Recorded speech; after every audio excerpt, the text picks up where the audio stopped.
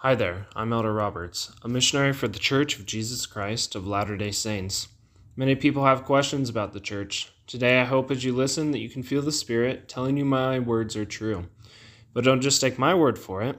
Pray to God to know if what I'm saying is true, and I can promise you He will answer. Today I would like to address the question, what are the Articles of Faith? The Articles of Faith are basic statements of the beliefs of the Church of Jesus Christ of Latter-day Saints. Originally, the prophet Joseph Smith first wrote them in a letter to John Wentworth, a newspaper editor, in response to Mr. Wentworth's request to know what the members of the Church of Jesus Christ believed.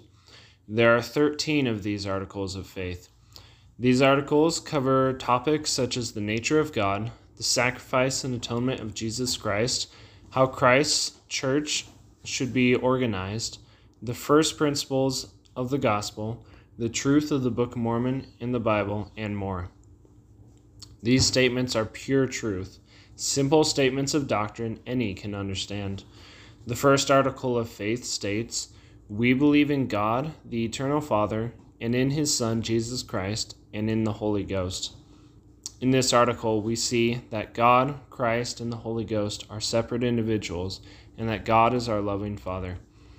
Similar simple statements are contained in the other 12 articles of faith. The articles of faith are regarded as scripture by Latter-day Saints. For those who do not know the beliefs of the Church of Jesus Christ of Latter-day Saints, reading these articles will be a great place to start. I encourage you to read these articles of faith to understand the Church of Jesus Christ of Latter-day Saints in greater clarity. You can read them at churchofjesuschrist.org.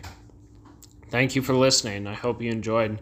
You can find out more about this topic on comeuntochrist.org, message us on Facebook, or request a topic in the comments below.